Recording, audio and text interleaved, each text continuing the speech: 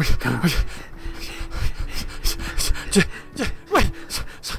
slow down, Jeff! Slow down! Get off me! Get off me! Oh, Jeff! Hey, TR. Pull your headphone out, Jeff! Yeah. I can hear you now. What's up? Wait! Why are you running so fast? It's this new app. It's Run Zombies. Well, it's an old app. I just need some motivation for running. Jeff, they're not real zombies. Jeff, Well, I know, but it sounds pretty good. It is pretty good, man. I can't keep up with my long legs. Jeff, it's only a fun run. I'm hyperventilating, Jeff. I'm running. This is not fun. It's never fun. I'm getting lightheaded, Jeff. Slow down. Okay. Just stop at this corner. Catch your breath. Okay. Let me shut this thing off here. Where'd Daniel go? Okay.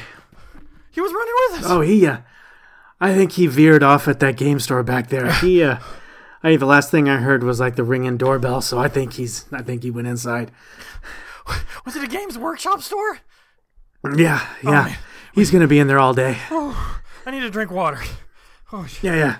Here. Hey, what's that sign over there say?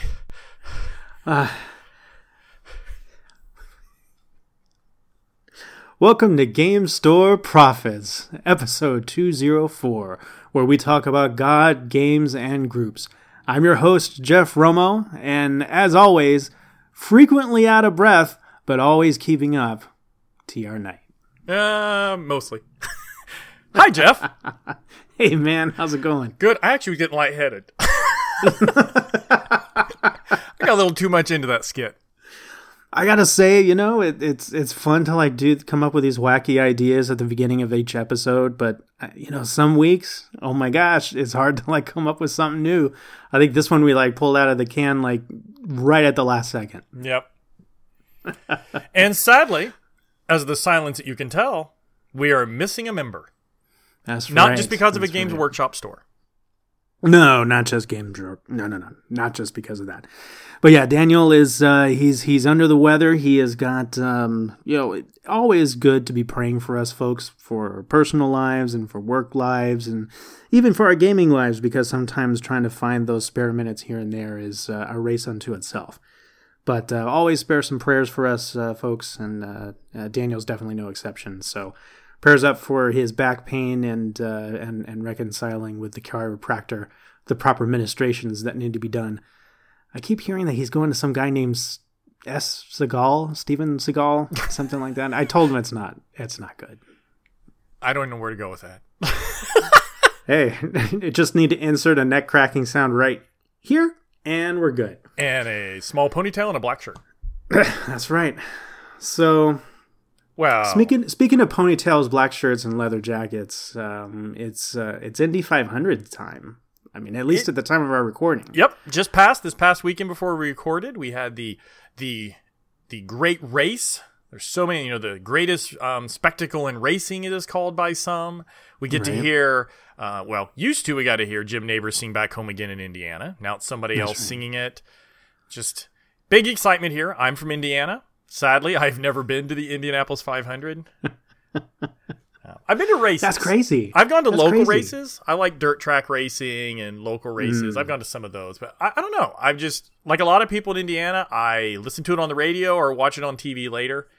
I'm not a big Indy fan per se. But it is neat to happen in the state. It is a big deal. Some people call it the biggest event in the state. There's an argument if Gen Con is as big or I was going to say, wait a second. Consistent population at above the 10,000s mark. I mean, so it's interesting. That's pretty good. But yes, so if you have not figured it out based on our skit and that, we're talking about racing and running the race and racing well. That's right. I have pretty good memories with racing as far as the actual event itself. We have over here in Southern California, we have this small little track called the El Cajon Speedway where Jeff Johnson got his start. And so I've had an opportunity to see him race before he got big. But, and you know what, it's kind of like baseball for me. It's different when you go and you actually see it versus seeing it on the TV. And while I do enjoy it once in a while on television, I'll watch some Formula One racing, that sort of thing. But yeah, hearing the engines and the squeal of tires and the crowd roaring every time they come by the stands, it's pretty cool. And it's pretty darn cool. It is. I've been at that. You go to a race, it's a different feel. Plus, you get the smells of the rubber and the road and all the rumbling sounds. And yeah. It's an experience. I admit it. I mean, I grew up, my parents liked racing growing up, so I would go to a lot of them. My grandfather was a racer when he was young. My grandfather used to race alcohol-modified Model Ts. No kidding. Are you serious? Yes. Oh, my gosh. So, yeah, he would tell the stories of racing the old antiques. By then, they were even getting old by that time, and they would race them around different dirt tracks in the area. So, I agree. My whole family grew up around where I am. I'm not that far from the birthright of my family. Dude, that's awesome. Oh, my gosh. Those are some fantastic memories. Yeah, so racing is interesting. I mean, and so growing up, before he passed away, we did watch races. Like, we would watch NASCAR. We would watch different street races, enduro races. He would do Indy 500, but it wasn't his favorite. He was definitely a stock racer. We'd go over to the Muncie Raceway. We'd go to Anderson Raceway. We'd go to the drag races in Muncie. So there are a lot of around here. There's even a dirt track now just over in Gas City about, 5 miles from my house on Friday nights. Even with the windows closed during the summer, you can hear the racing. You can hear the rumbling as it goes around the track. If you have your windows open, you can listen to the race. I think the only rumbling I get around here is either from the street modded racer cars that go speeding past my window, or the distant hits of the test firing howitzers from the Marine Corps base that's nearby. Okay. So yeah, that's about what rumbles my windows lately. Well, speaking of memories, this is probably a good way to transition into the Archive Dive, which is going to be a little different, but very thematic. Archive Dive. So, not a game I have played recently. Probably within the last year, I've played it. Because it's a game that I enjoyed growing up, and I thought we should bring it up. Because it is, I would consider, one of the classic racing games of all time. And that's Millborn. Or, growing up in Indiana, Millisborn, or Milliborns. Or, there was all these weird names for it, but no one knew how to pronounce it. But Millborn, if you've ever played it, is a card game where you're playing against another person and you can play flat tires on them and other stuff, and they're playing things on you, and you're laying down mileage, and you're trying to get to the end faster than they do. It's a very simple card game. Did you play it when you were growing up as a kid? I recall it being in the shelf of my grandmother. And the reason I remember this is because my grandma had... She actually got my mom started in cars, like loving cars. My grandfather did as well. I had had a chance to meet my grandfather before he passed, but some of the effects of that was translated into a 1974 Pontiac Le Mans that my grandmother had, that she had paid somebody to have souped up, and this was when she was 62. Nice. But one of the things I do remember is seeing this kind of beat up board game that was there. I don't believe we ever had a chance to watch it or play it. But yeah, I do recall it being nearby and covered in cigarette smoke stains. I definitely played it growing up. It was one of those classic games. Like, we had the game that Daniel doesn't like to talk about, Monopoly. We had Skip-Bo, Uno, Bonkers, different games. But Millborn was one of the games that we played. We enjoyed it. I actually have a deck, and I've pulled it out and played it. It's a fun game. It's a very simple game, but it is considered, I would say, one of the classics of all time when it comes to racing games. I even looked it up. It came out in 1954. Yeah, and it's still out. You can still buy decks of it at Walmart and Target. I actually did look. So the games are still out there. It's still being printed. There's even an app for the phone. There's a whole bunch of generic versions of it. So it's actually a game that's still out there and pretty popular. It had quite a few downloads when I looked at it. Nice. So if you want to try a classic racing game, look up Millborn, spelled Millebornes. Because if I'm pronouncing it wrong, I'm a Hoosier. I'm gonna trust. I like Milliborn because it makes me think of my grandma. Yeah, but that works fine. That works just fine. Well, a brief visit to the past is usually followed by a little road trip to the future. So why don't you all join us as we head over On the Horizon. So I didn't have a lot when it comes to what I'm looking forward to just this last week. And that's mainly because I've been doing a lot of game prep for a couple of one-shots that I've put together, that sort of thing. But one thing that I do share with you, and that is a certain movie that's coming out, that by the time this episode drops, I'm going to be extremely jealous of you, and I know it. So, because I'm going to go see it this weekend? Yes, because you're going to see it this past weekend, this future weekend from us, past weekend for the... Anyway, I can't deal with the whole time thing. Yeah. You look at our last episode if you want to deal with that. And it's not really a race, but I'm going to race you to see it first. You're going to freaking win, that's for sure. So, okay, and I think it's okay. I mean, there's people racing for their lives. There's going to be traditional, people running away, and... Could be even the end of the human race. It could be the end of the human race. There you go. So what's the first thing on your list of things you're looking forward to on the horizon? Well, that movie that you didn't name is Godzilla King of Monsters. I am a huge Godzilla fan. Been watching him since the original Godzilla in the hokey rubber suit. Even somewhat like the Matthew Broderick version that came out. But the new ones, I love the new Godzilla came out. I loved Kong Skull Island. And the idea that they're remaking King of Monsters, which is a classic movie. We're bringing back Mothra. We're bringing back Rodan. King Ghidorah looks like he's in there. I don't know who all else is in there. Oh, yeah. It looks amazing. It's got great actors and actresses in it. So, one, I like big monster movies. I like Kaiju. I like Godzilla, Pacific Rim. I'm an old Ultraman fan. I like Gamora.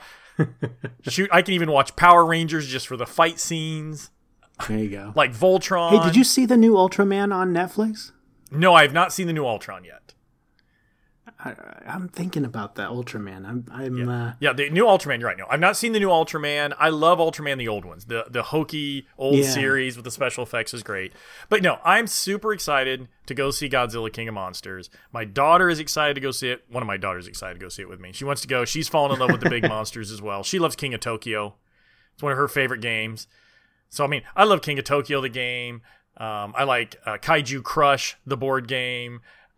I just love the idea that I can play with giant monsters. So yes, I'm going to be racing to the theaters this weekend to see Godzilla King of Monsters because I'm just excited to see it. And I think I've mentioned this on the show before, but I have the fondest memories of my grandmother's house, not just from the roaring Pontiac, but also because we would sit there and watch old Godzilla films together, and she would just enjoy them all to pieces. You wouldn't expect it. Looking around her home, it's got the dainty doilies and stuff. I mean, she smoked like a fiend, but she had like really nice stuff all around. And then all of a sudden, her little square, tiny Zenith TV is just blasting out Godzilla. It's just amazing. I love amazing. I grew up watching him on Monster Theater, or a local channel here had this Monster Theater Hour, and it did all like them and all them. But anytime the Godzilla ones were on, I had to watch them. Gotta be there. Every one of them, even the one with the smog monster. One of my least favorite memories of Godzilla. But no, so that's my non-game on the horizon. Had to share because I'm pumped to go see this movie. Heck yeah. So for me, I just mentioned I've been working on a couple of one-shot ideas. One of them or both of them are actually splintered off of the Glass Dagger series that we just released. So this first one, we just recorded it, and I'll tell you, it might be too obvious if I say Derek W. and Mike P. and Kyle S. are involved, but these guys are involved with it. It's a one-shot, and it's a heist game, or a heist session. And as I was looking at the result, doing some editing and stuff, I get this ping from Mike Perna saying, hey, there's this Kickstarter that's releasing in June. Maybe we should have waited for this. And it is called The Role Player's Guide to Heists by Sandy Pug Games. And it's going to be coming out here fairly, I think, like June 15th, the Kickstarter launches. And it is basically all about designing heists. It's set for any kind of role-playing game that you'd have out there. But it has anything from, drawing maps, tricks and traps that you can have set up for the heists, opponents that could be involved. So it looks like a handy little role-playing game tool, a handy game master's tool to have at your side. And in fact, if you're, when you're looking for ideas of how to break into someplace, then maybe, it might be good for the players. So something I was looking forward to and didn't even know it was. Now I am. But Role Player's Guide to Heists by Sandy Putt Games. So Kickstarter on I think mid-June. Sounds interesting because that's one of the things we're used to dungeon crawls, we're used to infiltrations, but heists are different. They have a very specific kind of theme and feel to them. Like I love the Oceans movies, both the old and the new. I like that heist kind of feel for those. So that'll be interesting to see how that book marries the two. Now, is it fantasy or is it generic, just heist in general for role-playing games? Some of the designs looks like it could be anywhere from like Victorian to modern, but I think some of the concepts they've made general enough that it could be used at any time. Like one of the settings, I think they had a schematic of a theater. So I think a theater could fit anywhere from now to past to, Faerun. See, I know heist, for me, heist the most happened when I played Cyberpunk. Different kind of like Cyberpunk and Cyberspace, those two games, Shadowrun. I remember doing heist there. It fits well. But I never did many heists in other things. So that's what will be interesting to see how well this lets you do heists in other genres. I am really surprised lately. I've written maybe like about a dozen one-shots that I had some schematics for, two of which I ended up taking to Gary Con, and one of those ended up being a heist. Another one that I had written up and ran for a couple of folks ended up being a heist, and then the idea for this recent one shot ended up being a heist. So I don't know. I maybe just have heist leverage on the brain or something. Yeah, I don't know. Your thoughts have been heisted. Oh, okay. Get out. That's not down to dad level yet. That's not quite there. It's not quite there. Okay, we have room for one more. What do you think? Well, this is going to be a lead-in, so I'm not going to give a lot of details because it's going to be in our next session we're talking about. But I've mentioned before Gaslands. That's a game I like. It's using Hot Wheels and Matchbox-sized cars for doing miniature. Well, Gaslands Refueled, their second edition's coming out this fall. Already? So, they learned a lot because really this game was kind of like a little sleeper hit. They kind of snuck it out there. It was a neat thing and it exploded. And they've put out other expansions for it. So they're going to pull all the expansions together. They're going to take the errata, pull it in, and clean up. But they've guaranteed it'll be compatible with the original. But that's good. Cleaner rules, a lot of other stuff. So I love Gaslands, which also makes me kind of put on hold my Gaslands for now. Let me work on some other things and come back heavy. I'm hoping it's available at Gen Con. They're saying by early fall it'll be available, which usually hints that they're going to try to have it ready at Gen Con. So I will be at their booth looking for that. I can't imagine that if, with the popularity of Gaslands in general, that they wouldn't have at the very least a prototype at Gen Con. So we'll talk more about that in a little bit. It's a little hint to things to come. So don't race away. We're going to talk more about it. Gosh, there's going to be more jokes like this. I could just tell. It's one of those evenings. All right. I'm having to fill in for Daniel and I, so I'm doing both. Yeah, you're straight man tonight, and I'm both the other comedians. We're pulling double duty, man. Okay. Yeah. So I'm gonna go ahead and pack up this segment. I'm gonna put it in the trunk, and let's go ahead and put ourselves into drive as we head over to our racing games, our favorite racing games. And you wouldn't think that there'd be a lot out there. And you would be wrong. There's actually quite a few that are out there dedicated towards racing. Anything from, what was that, pitch cars, where you're just, it's an actual physical type game. Yeah, you're flicking little pieces of wood around a board. Yeah, to Gaslands, right? What we just talked about. So you've got a good list of them out here. I've got one that's a card game, and then I've got a couple that are video games, which is just kind of where my childhood was. But why don't you lead us off? What's the first one you'd like to chat about? Well, so here's a fun thing. When people think racing, more often than not, they jump out and say cars. They might talk about other things, but people just kind of in their mind think race, cars. Well, I'm going to throw a curve right from the start and talk about one of my favorite board games for racing. and it's a game called Jamaica. Jamaica's been out for a while. It's actually, I forgot to look up how long it's been out since it's been out, but it's an older game. It's actually pirate ships running around the island. You race around, you're trying to gather treasure, and even winning the race doesn't win the game. So getting across first, going across the finish line first gets you more points. But if someone has done a better job of gathering treasure and doing other things along the way, they can still win the game, because it's not just about being first, it's about being the fastest and the best pirate. And it's a beautiful table presence. If you've never seen it, it's this beautiful board with actual miniature ships that are running around, and you just beautiful cards with artwork. It is a great game. It's a programmable movement game. You pick which one and you're putting in, and you lay it down, and you pick how you're using it. Okay. Dice affect it, like it'll affect which side of the card you're using. It is one of my favorite games. We used to play it at lunch at work. It would often come out at game days. Honestly, I haven't played it in a little while, and so now when I was thinking about this topic, I'm like, oh, I'm going to have to pull Jamaica out and play it again soon, because it is such a fun game to play. And here's one of the questions. I think this is my most popular question I'll ask about a board game. You mentioned playing it at lunch, so does that mean that it's a relatively short game? Yes, it can be played in under an hour. Oh, there you go. Honestly, there were times we could get 2 games of it in during a lunch hour. Once you had enough people who knew how to play it and could do it quickly, you could play usually 2 rounds of the game in a lunch hour, right. Which was fun. And like I said, it became one of the most popular. It would get asked for to come back to lunch. Well, let me ask, since it has ships in it, you mentioned pirates, will it Ghost Marsh? Oh, so you're trying to pull that out, huh? No.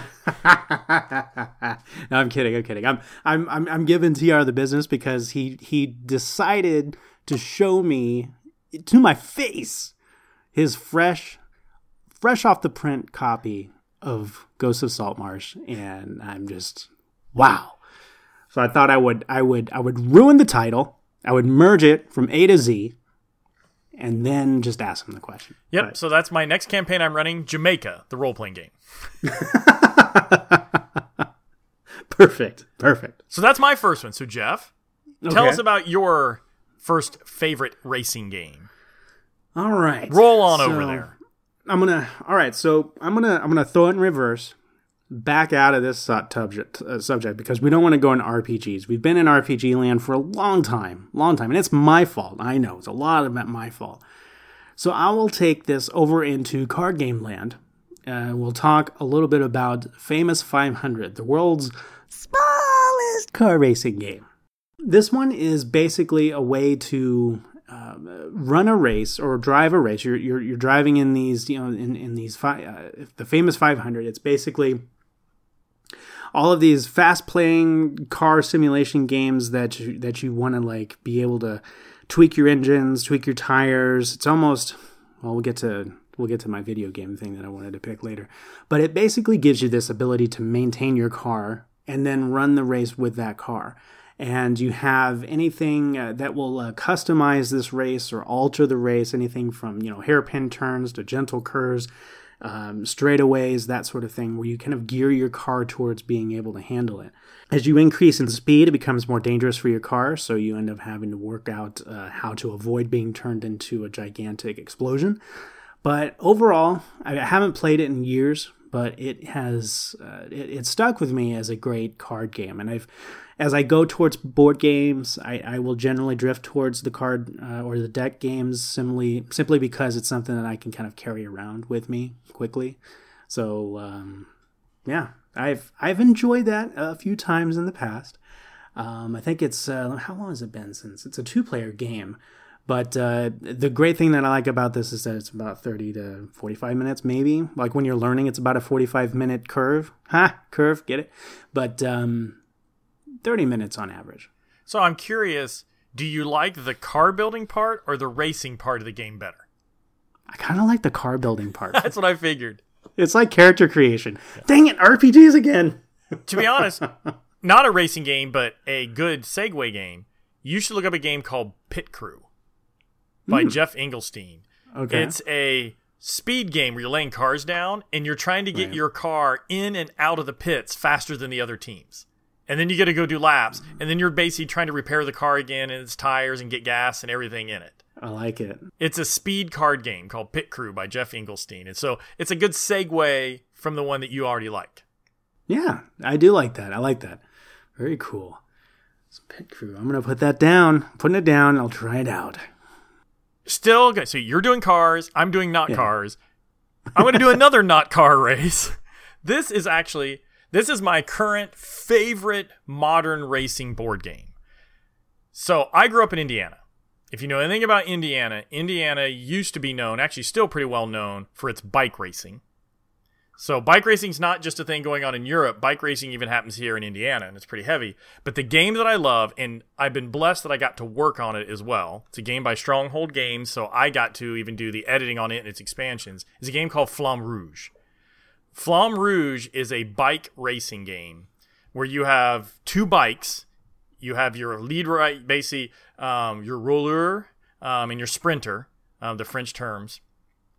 And the idea is one guy runs faster, one guy's stronger. You have to go and draft. So it has rules for drafting. It has rules for being in groups. The base game has that. It has hills, and it affects your speed. You have passing rules. The core game has only so many players it can have in it. Then they had an expansion to add more. If you get all the expansions, this game can handle up to 12 people. This is like a party racing game. So normally it would be 6 because you would do both of your racers. But you can split it out and play 12 by each person playing one of the racers. I so desperately want to find the time and the patience to paint the miniatures. They have these beautiful little biker miniatures. These guys on their bicycles, and they look great, and I want to paint them all, and I haven't. But it is, every time I pull it out, and I've been at conventions and watched it played, I was at the release party, it's talked about by so many different game pundits and different people doing reviews. It is considered one of the best pure racing games. So it's not combat, it's not cars, but it's bikes, but it's racing. It has these incredibly intense racing rules. You get excited. The race goes right up to the last minute. I mean, literally, you can think you're in last place, and with a well-placed card, you can whip by everybody and win the race, like a real bike race. Jeez, and then the other expansions add more track, and the newest expansion adds weather. So now you have weather impacting the race. So if you like games like Formula Day, Downforce, which are some really popular ones out now, if you just like that pure mechanic of racing, I really feel Flamme Rouge is one of the best.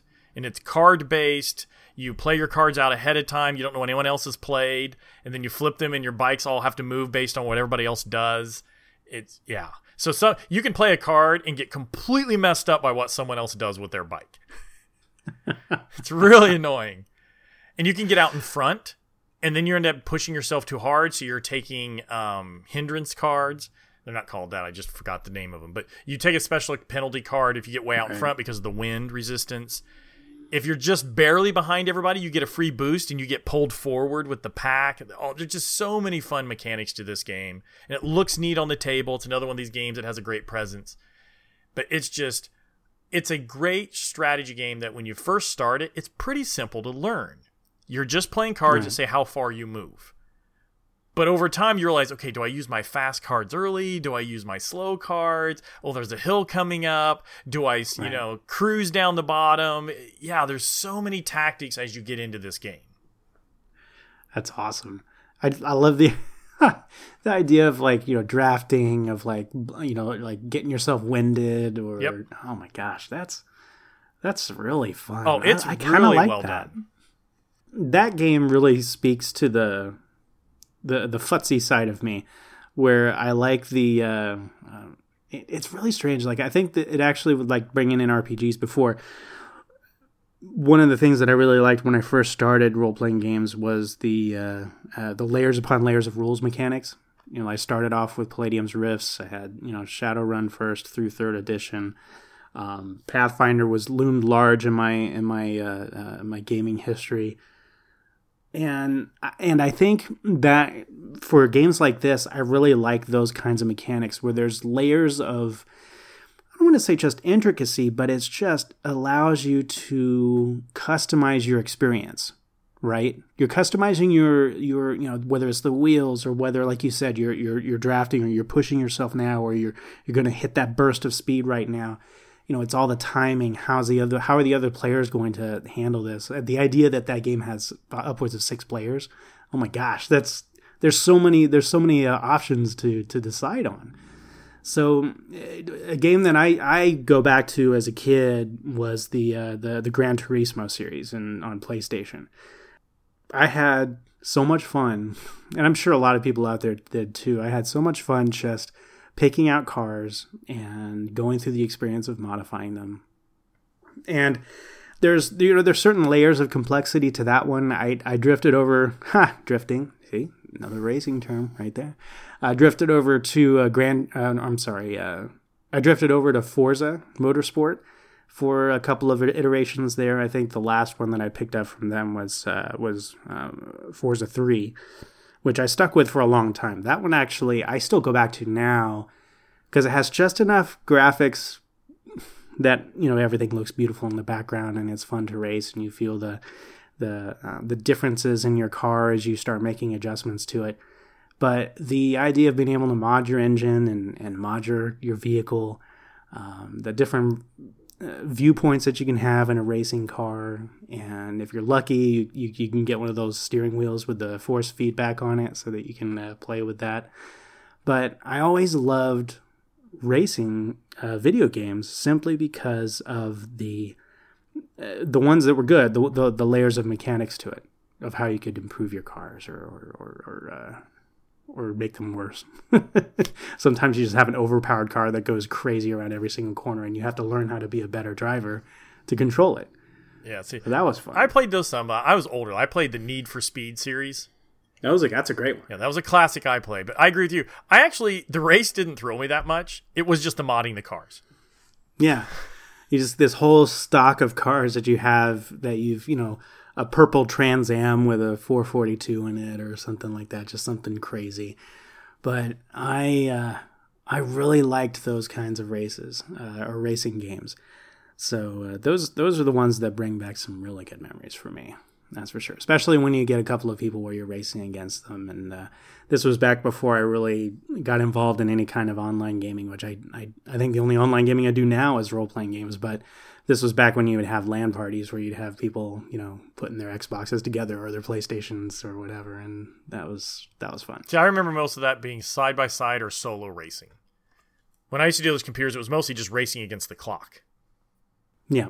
Now, well, speaking of modding vehicles, now we're going to go back to where I was before. My third favorite racing game, which is almost more combat than racing, is Gaslands.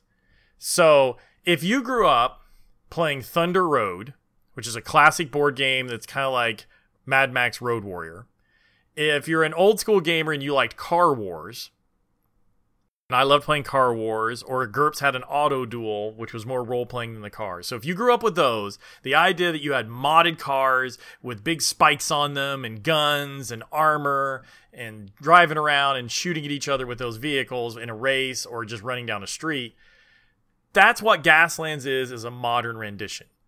So Gaslands lets you go out and buy Hot Wheels, Matchbox, cheapy cars from the dollar store, whatever. You can play them straight like that, or if you want, you can glue bits on them, you can paint them, you can go crazy like you're a miniature gamer.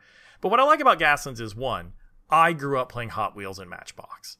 There was nothing more fun than vroom vrooming all over the carpet and playing with those plastic road races. My stepdad still has a plastic drag grip strip that we will still get out occasionally. He gets it out with my daughters, and we'll drag race Hot Wheels to see who has better wheels. So I grew up with those cars. And suddenly when I found online there was a game that let me play with Hot Wheels as an adult, you're like, yes? I mean, it's just amazing. And like I mentioned earlier, a next version is coming out called Gaslands Refueled. But to be able to play a miniature game that's as simple if you've ever played Attack Wing, like Star Trek Attack Wing or the Star Wars game, it uses the same kind of templates. So there's no measuring. So it's not like Miniature Warfare where you have to have the tape measure. You don't have to deal with the line of sight stuff. It's all done with these little templates. And if you buy the book, which costs like $13 or $14 right now on Amazon, you can print out the templates onto paper or cardstock. Do that yourself. You can print stickers out, make your own dice, and go buy Hot Wheels or pull the ones you've still got in some bin in your house. You literally can play a miniature warfare game for less than $20. It's pretty good, man. No wonder it's sold like hotcakes. And then if you're like a lot of us who've gotten into it, I have bought way too many Hot Wheels at the local Goodwill and flea market, and when I catch them on sale at Walmart and Kmart. Now I have this giant pile of Hot Wheels I haven't painted yet, but they're cool. But the idea is you can race completely. You can not use the weapons and just make it a race. I'm actually building a version of that that's based off Ready Player One, the book and the movie. I'm doing a throwback one where you're going to be able to race the General Lee, the A-Team car, Speed Racer, Ecto 1. I have a whole bunch of others too. So I'm going to make a race. That way it's very family friendly. You're just racing. Yeah. But then you can go full on combat racing where you can win by just taking everybody else and never go past the finish line. Or you can be the first past the finish line and you win. So, I mean, it is still a pure race. So, Gaslands, for those people who love Hot Wheels and miniatures, or love Hot Wheels and Matchbox, who like miniature warfare style gaming, who like racing, and who love gluing and painting and modding vehicles and building terrain, it's a match made in heaven. It's a race to see how fast it can empty my wallet. There you go. Hey, but you know what? It's actually budget conscious. I think the most expensive thing you're going to get is maybe the paints. Oh, yeah. The paints cost more than the vehicles. Yeah, exactly. Because like you said, you go to Goodwill or Salvation Army and you pick up these old Hot Wheels and Matchbox racers. I buy bags. Goodwill has these bags of cars for like $2. Buy like 4 or 5 out there you want. You donate the rest back. Okay, so when you're mentioning this game, right, the Gaslands, and you're mentioning the old Hot Wheels, the old Matchbox racers, I immediately go back in my head and I hear the sound of a hammer crushing a Hot Wheel. Now, why is that a good memory for me? I'm not mental, so don't call the authorities. It's just when I lived in a certain area in Houston, Texas, just southeast of it, they would have demolition derbies near my house. So I had the opportunity to go out and see cars getting crushed and drivers having just bananas amounts of fun just demolishing their vehicles. And so I went home and I had a huge collection of Hot Wheels because my mom could afford them, and it would get the dollar car. I would be able to go out on Saturday mornings after cartoon time, and we would go and we'd get a donut, and then I would go and pick out a Hot Wheel car, and I would be able to get a Hot Wheel car just about every week. And after seeing the demolition derby, I started taking hammers to my cars. Because I wanted to have the demolition derby side like with bent axles and crushed, hoods and everything. And my mom was not happy with that at all. See, if you still had those, you could paint them and they make great terrain for Gaslands. I was going to exactly go there. I was like, I had them ready to go just to be painted. They would have been perfect. Perfect. Oh my gosh. But actually, you know what? That does remind me of another game. Again, I'm going to dip into video games here again. That's my experience. Twisted Metal was a vehicle racing and combat game that was out on PlayStation 1. I think it had an iteration on PlayStation 2 as well, where you were picking up all of these different vehicles that basically character-driven vehicles. Mine was what my favorite was, and I think everybody's favorite was the ice cream truck. And being able to just drive around, you can equip it with machine guns, rocket launchers, whatever options that they had. And you'd have Rob Zombie playing in the back, screaming in the background of the video game. They actually had, the rights to some really good music. And that's blasting on my friend's stereo, blowing it out. I think we blew out his stereo playing that game because we were blasting that music and the sounds of explosions and stuff. It was one of those times where my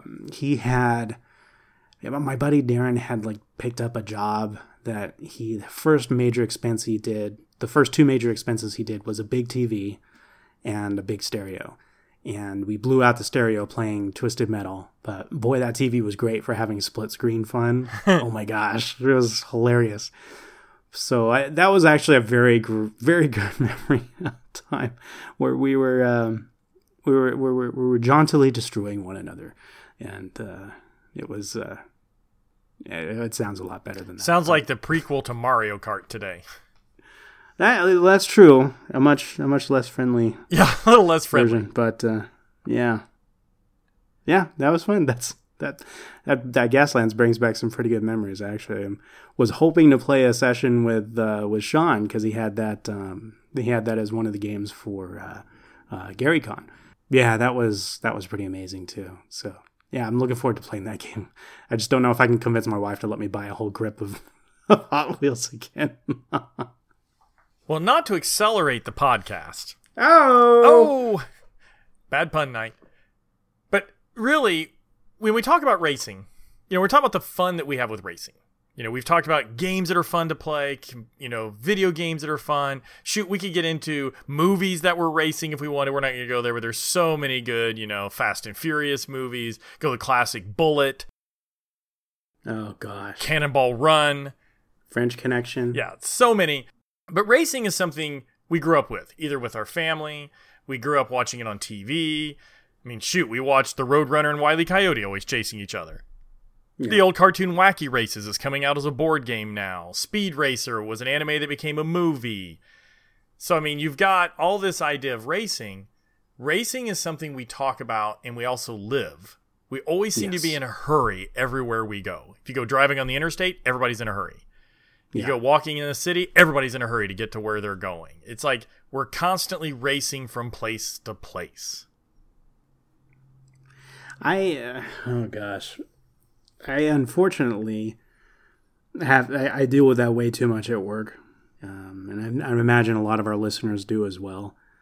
Just the constant looming deadline that's always there, the race to try and get there, the race to try and finish your project ahead of time or beat somebody else in doing their job, that sort of thing.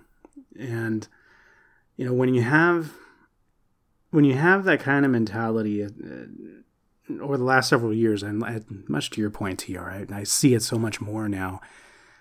There's actually whole industries that are set up to try and teach people how to relax and how to slow down, right? We're given all the tools that we can possibly have to try and multitask so that we can race on multiple levels. Whether it's, racing to your Twitter account and going through that feed, or racing to get the news first, or getting out of the door quickly with your kids and getting them off to school, and everything is just a race, fast. Sometimes that in and of itself gets us into a position where we naturally don't run a race well. Whether that has to do with your personal attitude towards the effort you're putting into, or the pace of your life, or the quality of what you turn out, whether it's games or whether it's work or whether it's time spent with family. So, I don't know. What do you think? There's got to be a difference between healthy and unhealthy competition, right? Well, I think we mentioned that a little bit in our opening when we made the joke in the skit about sprint versus marathon. Yeah. We constantly treat our lives as a sprint. Got to get to the movies before the spoilers. Got to get at work, to prove something. Got to get this project done really fast. We rush things sometimes. We think we have to pile everything on ourselves when life is a marathon. We got a ways to go. There's a lot to do. Our careers are a marathon. Our families are a marathon. Parenting is definitely a marathon. But I think that's, like you said, when you talk about good and healthy racing, good and bad competition, I think that's is when we look at it, it always has to be, better and faster. Mm-hmm. We forget to do things like the slow down and smell the roses, that term. We live that term called the rat race. That idea that, got to go faster, got to deal with the next thing. You get the FOMO feel, the fear of missing out because we're in such a hurry. The spoilers because we're in such a hurry. So yeah, I think there is a difference between good racing and bad racing. whether it's racing for real, like runners, they talk about having a good pace, finding your pace, finding your rhythm. You'll hear people who are runners or gamers and everything talk about getting into the zone. That idea, you're focused. You're not running from place to place. Growing up, my family would have said, running around like a chicken with their head cut off. And that to me would be the unhealthy version of a race. Yeah. Or when you feel you have to get it done before everybody else because you're trying to prove yourself. And what was that? You found a quote. I think you had it in the show notes. What was the one from, what was it? It's from Lily Tomlin. It says, "The trouble with being in the rat race is that even if you win, you're still a rat." I love Lily Tomlin. That's pretty good. That's pretty good. And that's the big trap with running a race unhealthily. That's the big trap when you run a race with blinders on.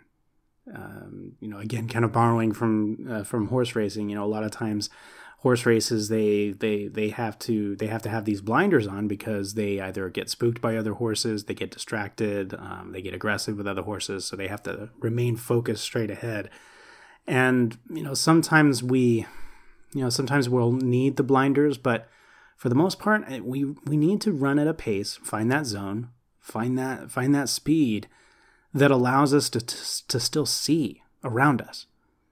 If we get focused on work the entire time, then all of a sudden, I'll make it really personal. The preparation for our show each week, TR, you have this excellent method of reminding us, hey, we've got some notes that we need to start, and we have great meetings where you and myself and Daniel and Mike will get together sometimes to hash out what we want to do in the future. And those meetings are great, but unfortunately they don't extend afterwards, and the race comes to a screaming halt. And it's about understanding that yes, there's going to be times you have to be focused on family, you have to be focused on work. But don't let that be at the sacrifice of the things around you. Your hobby can be so demanding that if that's all you race at, if that's all you persevere at, husband, wives, kids, parents, friends, they suddenly fall by the wayside, and suddenly you're left running alone with nobody around. So it's finding that pace where you can still see around you and still apply the care that you need to the things around you. Well, I think the other thing, too, is you have to be running with a goal. The problem is if you're just running to run, if you're spinning your wheels, as you'll hear people say, if you're, running with, burning your candle at both ends, if you're just running to run with not a goal. So, if you're running for health, your goal is to be healthier. It's not necessarily you're running to go to a point to win. You're running for health. If you're running a marathon, you're trying to better your time. If you're running a sprint, you are trying to be fast, but it's a very short-term goal. So a friend of mine works in the game industry, and they do these things called sprints. They even do that with the guys at work at IT when they're doing coding stuff. They'll do programming sprints. They'll shoot ahead really fast to get one thing done. Get an aspect of it. It's part of the agile development concept. If you've ever read about it, the concept of sprints. So sprints have goals. They're just shorter-term goals, and marathons have longer-term goals. But if you just go out and just start running for no apparent reason, so for me, it's funny when you look at an old movie. You look at Forrest Gump. Is that really an old movie? It really is, actually. But at one point, he just starts running, and he just runs. And people ask him why, and he's just running, and at the end, he's like, I'm tired now. So he wasn't running with a particular goal. He was just kind of running away to clear his head. Now, could that be a goal? Maybe. But even he kind of admitted at the end, he was just tired and was going to go home. And I think that's part of being a healthy racer is racing with a purpose. And racing with support. Yes. Right? Sometimes, I always say this, sometimes there's always an exception to every single rule, but, sometimes we are called to do some things on our own. Mm-hmm. That's fine. We do that. But when you're in what would be classified as a race, whether it's these sprints, these programming sprints, that sort of thing that you talk about, or whether it's, preparing a project, or you've got a certain family obligation, chances are you're going to need some help along the way. bringing back in our metaphor of racing, if any racer decides to go out there and just blast away and just bang out laps, doesn't pay attention to the person that's in the radio talking to him, not coming into pit stop to get fuel or to change tires or check their brakes or whatever, they're going to crash. They're going to hit a wall. They're going to hit somebody else. Something bad's going to happen. And the metaphor for that for our lives is realizing that, you need to find your pace.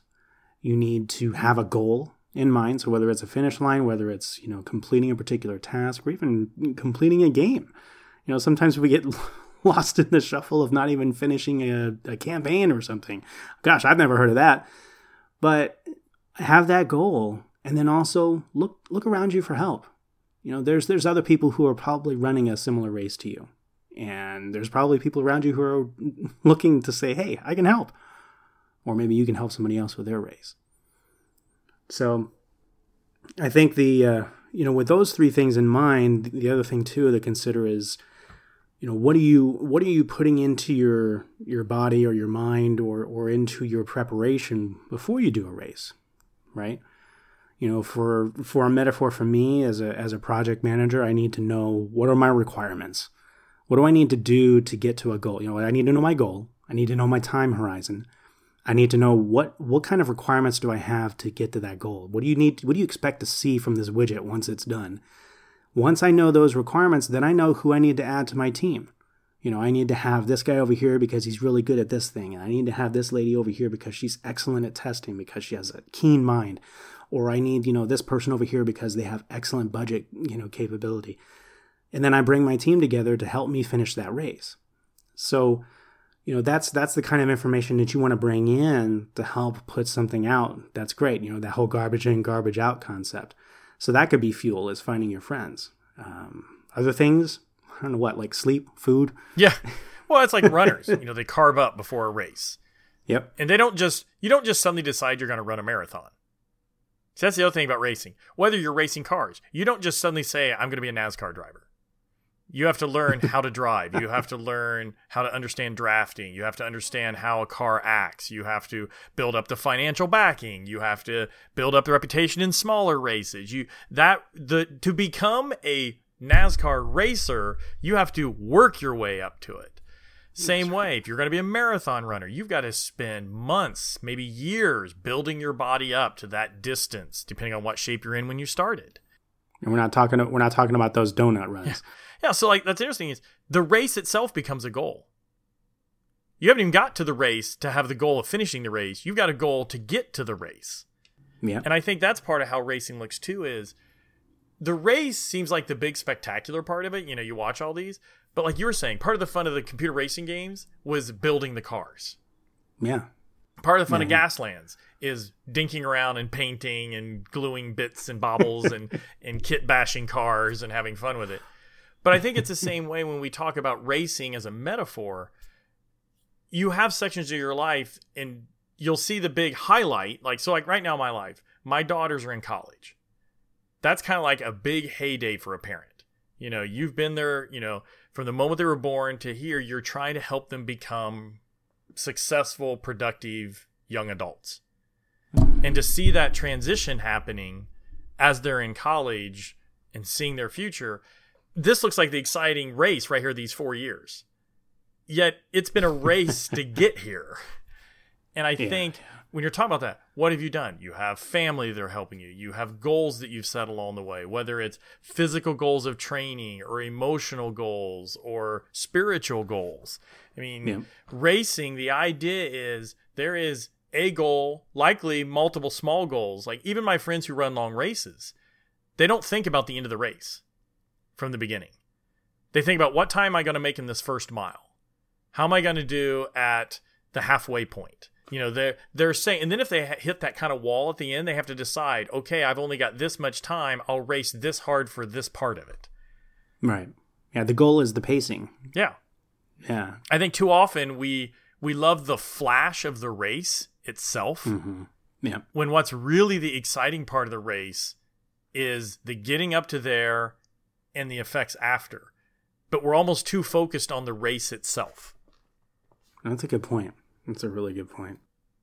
I think we feel that way in our lives. We get so focused on the daily race of what we've got to get done this week.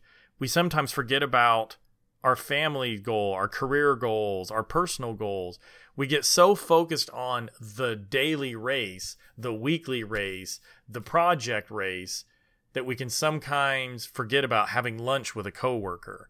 We can, forget about spending time with our kids because we're just so focused on the race that seems to be in front of us when there's this longer marathon race outside of it.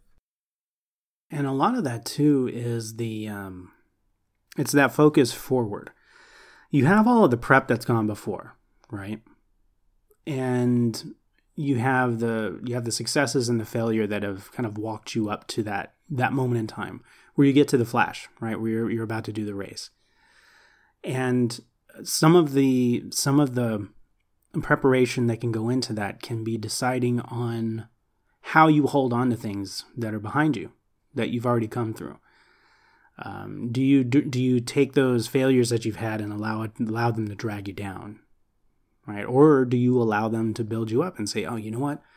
Yeah, like you were talking about pacing, the guy who's running the marathon, that first mile was a little bit slow. Okay, let me calculate that. That's a lesson learned. And I know that part of the track was tough and it was uphill, but you know what? Up ahead, I have a little bit of a flat straightaway. I can pick up my pace there. And I've built up some stamina or something, whatever the case may be. So, in making the turn, as we're wont to do in the waning minutes of our show, is you picked a really good one here, Hebrews 12:1-2. So our passage, one of the passages that we've been looking at and thinking about the last couple of days. Therefore, since we are surrounded by so great a cloud of witnesses, let us also lay aside every weight and every sin which clings so closely, and let us run with endurance the race that is set before us, looking to Jesus, the founder and perfecter of our faith, who for the joy that was set before him endured the cross, despising the shame, and is seated at the right hand of the throne of God. Like in that paragraph, in those two verses, we have the act of making the decision and seeing the people around you that are impacted by this decision, that are witnessing you as you've and people who have witnessed to you, giving you information, giving you wisdom, and you've shared wisdom with them. But then you're also laying aside every weight and sin which clings so closely. Those failures that sometimes can drag you down, right? The ones that can mess you up. You're thinking, oh man, I couldn't do this, I couldn't do that, I fail over here. But if you set that aside and say, you know what, there's a strength that's inside of me that God has given me in the Holy Spirit that's helping me look forward and to continue running this race, to live this life as best as I can with the idea of Jesus in mind, of how he lived his life and how his goal that he achieved is also my goal, and it's achievable because of him. So you have hope, you have a goal, you have destination, you have people around you to support you, you have the right fuel. And I really that verse really encapsulated it for me. It does. It encapsulates what we've been talking about. We start out talking about funny, being humorous about a race. We talked about things we're looking forward to. So we're kind of racing towards games that we want.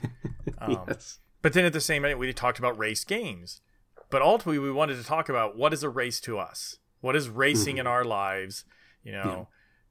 And I think, like I said, this verse, we had others, but this verse just really kind of pulls it together because it talks about that. And I think that's the whole idea. We always come back to at different times, and this kind of gets into the great cloud of witnesses. Yeah. I love that because that's one thing we always talk about is that relationship. Yes. What is the support around you? Whether you're at work, you've got your support there. You're at home, you got your support there. Your church, your ministry. You have to look at these races as long-term, and you have to look at the support around you. And I think that's what we got into. And that's why I like this scripture so much, because it talks about lay aside what's been struggling, behind you. Don't let sin cling to you. Run with endurance. It does just kind of focus it all together. And it tells us to be always looking towards Jesus. I mean, other scriptures we're looking at talk about that, like 2 Timothy 4 talks about, I fought the good fight. I finished the race. You look at 1 Corinthians, it talks about know that all runners run, but only one receives the prize. So run that you may obtain it. so much scripture uses the race as a metaphor, but it always makes you understand you have to prep and look at it long term. None of them are talking about the race as a sprint. And you have to do it, though. Yeah. That's the other thing, too, is you have to run it. Yeah, you can't obtain the prize. You can't finish if you don't run in the first place. Exactly. It's good stuff. It's good. And it's one of those things that I think we need to sit back and reflect on. What are we racing toward, and why are we racing? Amen. So, all of you out there, slow down, take a pit stop, and remember, God is the game master, and no matter how the dice fall, the game plays on.